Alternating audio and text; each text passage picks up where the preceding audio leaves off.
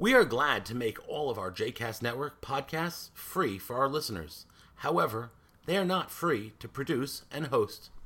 Please consider making a donation to JCast Network to help support our work by visiting jcastnetwork.org/donate. Thanks for your support. You are listening to A Taste of Romemu, a JCast Network podcast. For more information about Romemu, please visit romemu.org. For more information about the other JCast Network podcasts and blogs, please visit jcastnetwork.org. The second of the four of special Shabbatot before Passover is today. And it is named after the first word of the Maftir reading, Zachor. So this is really a reading from the book of Deuteronomy. And it says, remember. So let us do this teaching together. And we will do this like Occupy Wall Street. You know what that is? Like I'll say the lines, and then you'll say it with me, after me. Okay? So that we fulfill the mitzvah of remembering. Because in our at Romemu, our Mar d'Atra, our spiritual leader, Rabbi David Ingber,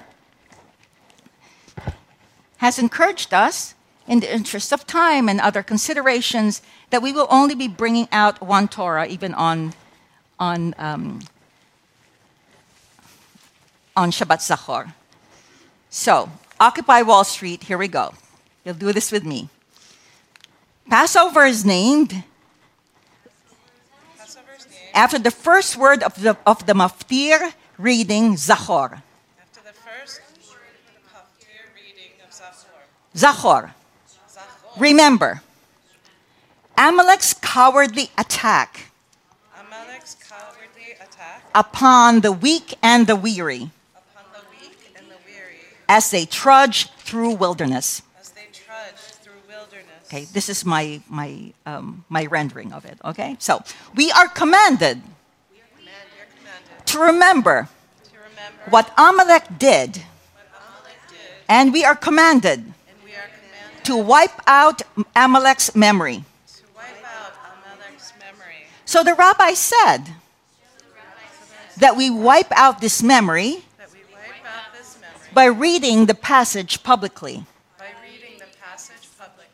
And at Romemu today, in the spirit of Occupy Wall Street.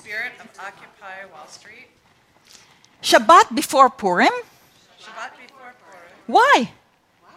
To connect wiping out the memory of Amalek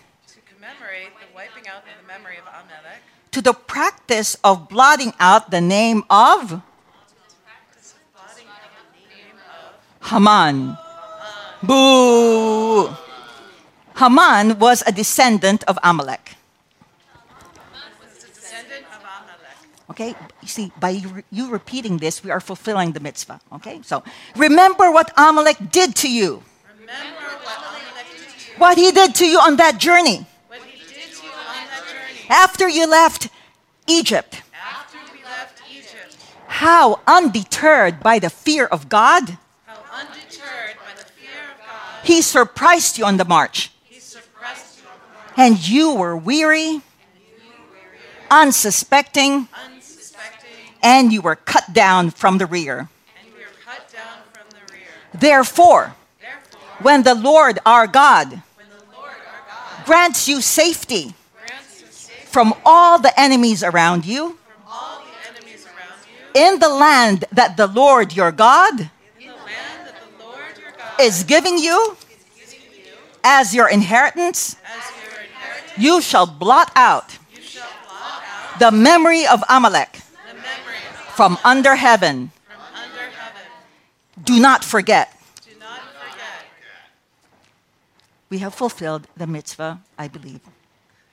Are you in accordance? If you are, say amen. Amen. Amen.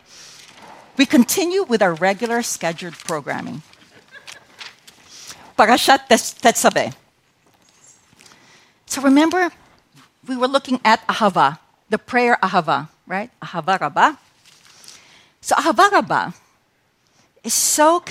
was connected to our Torah reading by the Ishbitzer Rebbe. And he was pointing out these lines and this sentiment of ten b'libeinu lehashkil, place in our hearts, almost like preparing your hearts, this kind of fertility, so that you can know, so that you may listen, so that you would be of open heart to observe and to guard. And he says, the Ishbitzer Rebbe says, that each word in a Habarabah prayer is as if you are layering different garment upon garment worn by the high priest. The breastplate, not to protect and not to prevent, but rather to give you the weight of decision. The me'il, or the coat of 72 bells and rimunim of pomegranates, as you walk and you swish and you hear. This magic of ringing, I am hearing. You swish and you sway, and each movement you take an action, a verb into the world.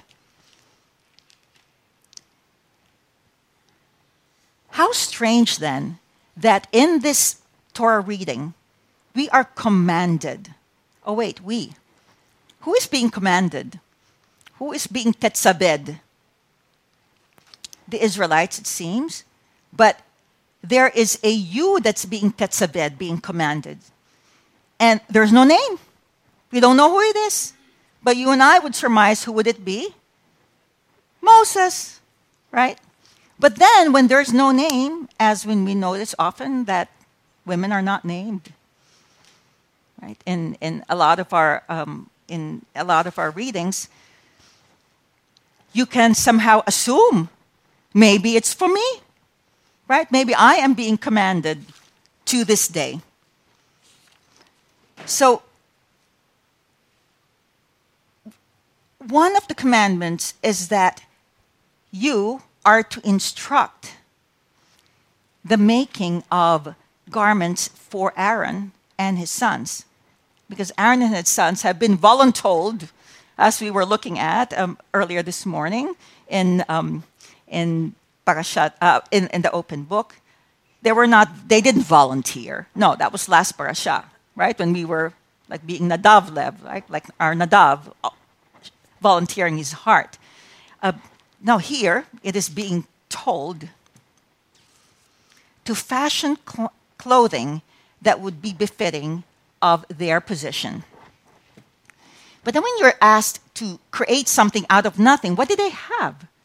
You hear of dolphin skins, really? You hear of wools and linens, really? They traveled through the wilderness with all that? I know my grandmother kept a trunk of silks and woolen things, of scarves, and that traveled from the United States to the Philippines, but then she didn't use it anymore. At a certain point, the silks crumbled in my fingers. So how can you even imagine that they would fashion something out of nothing? So I'm thinking brings me back to Bereshit bara Elohim, from the very beginning of creation, that it says that in the beginning created the divine, what? Well, we don't know, right? Eventually it would be the whole Megillah will be created. But it says in the Bereshit, in the heart of Bereshit, there must be an answer. From what was it created? From the head? Targum Onkelos, one of these tractates, teachings of Midrashim, talks about Bereshit as Bikadmin, at the beginning. But then, later, the rabbis who were starting to fashion rabbinic literature in Targum Rishalmi say, oh no, Bereshit means Bechochma, with wisdom. That God, as it were, created with wisdom. So not so much when, in the beginning, but how? With what? With, right? So they're saying here now, with wisdom. So if God creates with wisdom, but Bereshit with the head, okay, I'm sort of putting it together.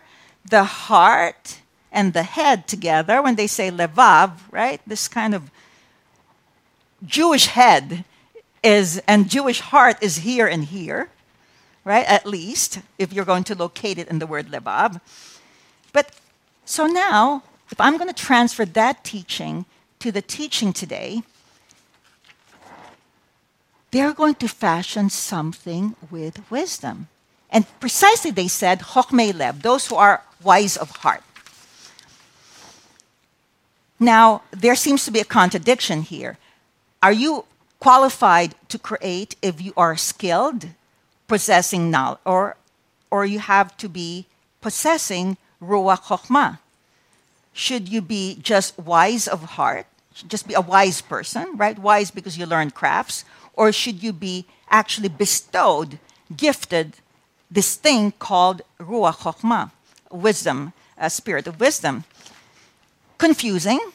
So the rabbis answer with a story. So here goes the story.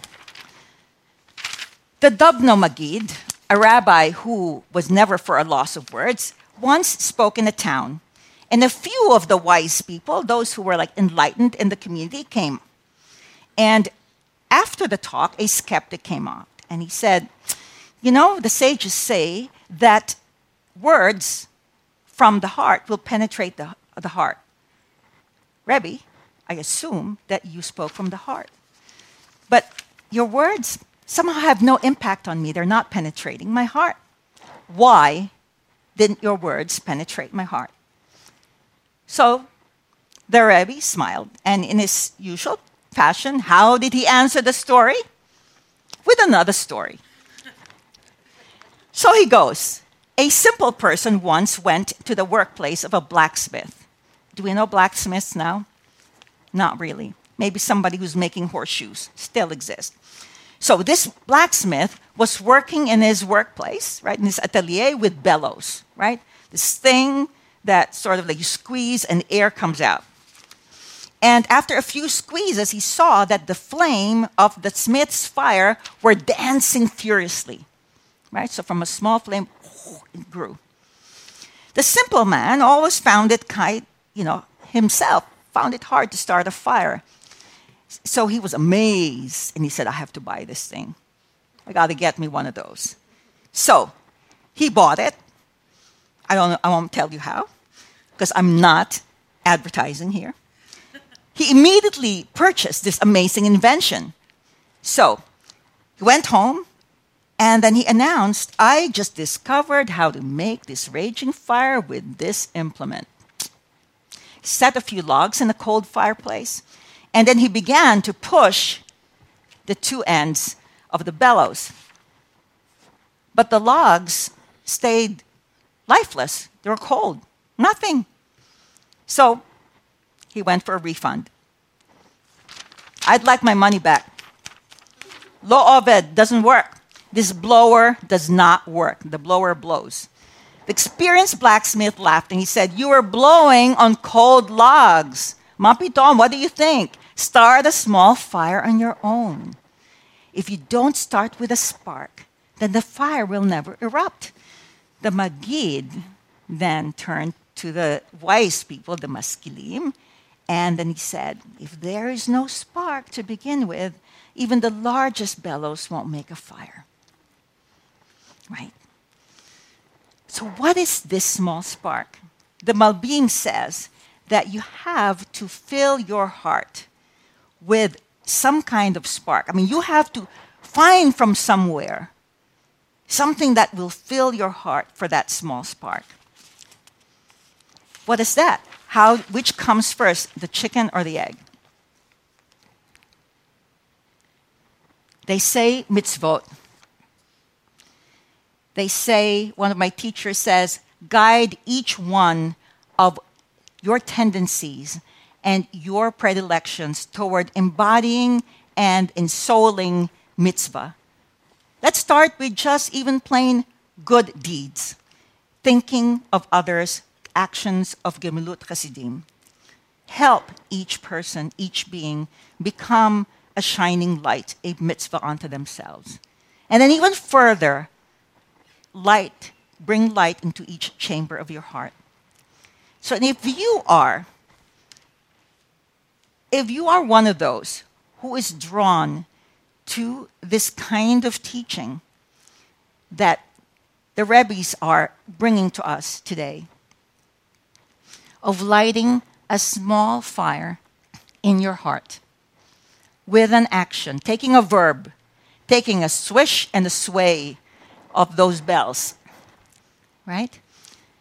And choosing a swish or a sway to commit to some kind of action. Not forever. Let's say between today and the next Shabbat. One. Just one. Then this first Aliyah is for you.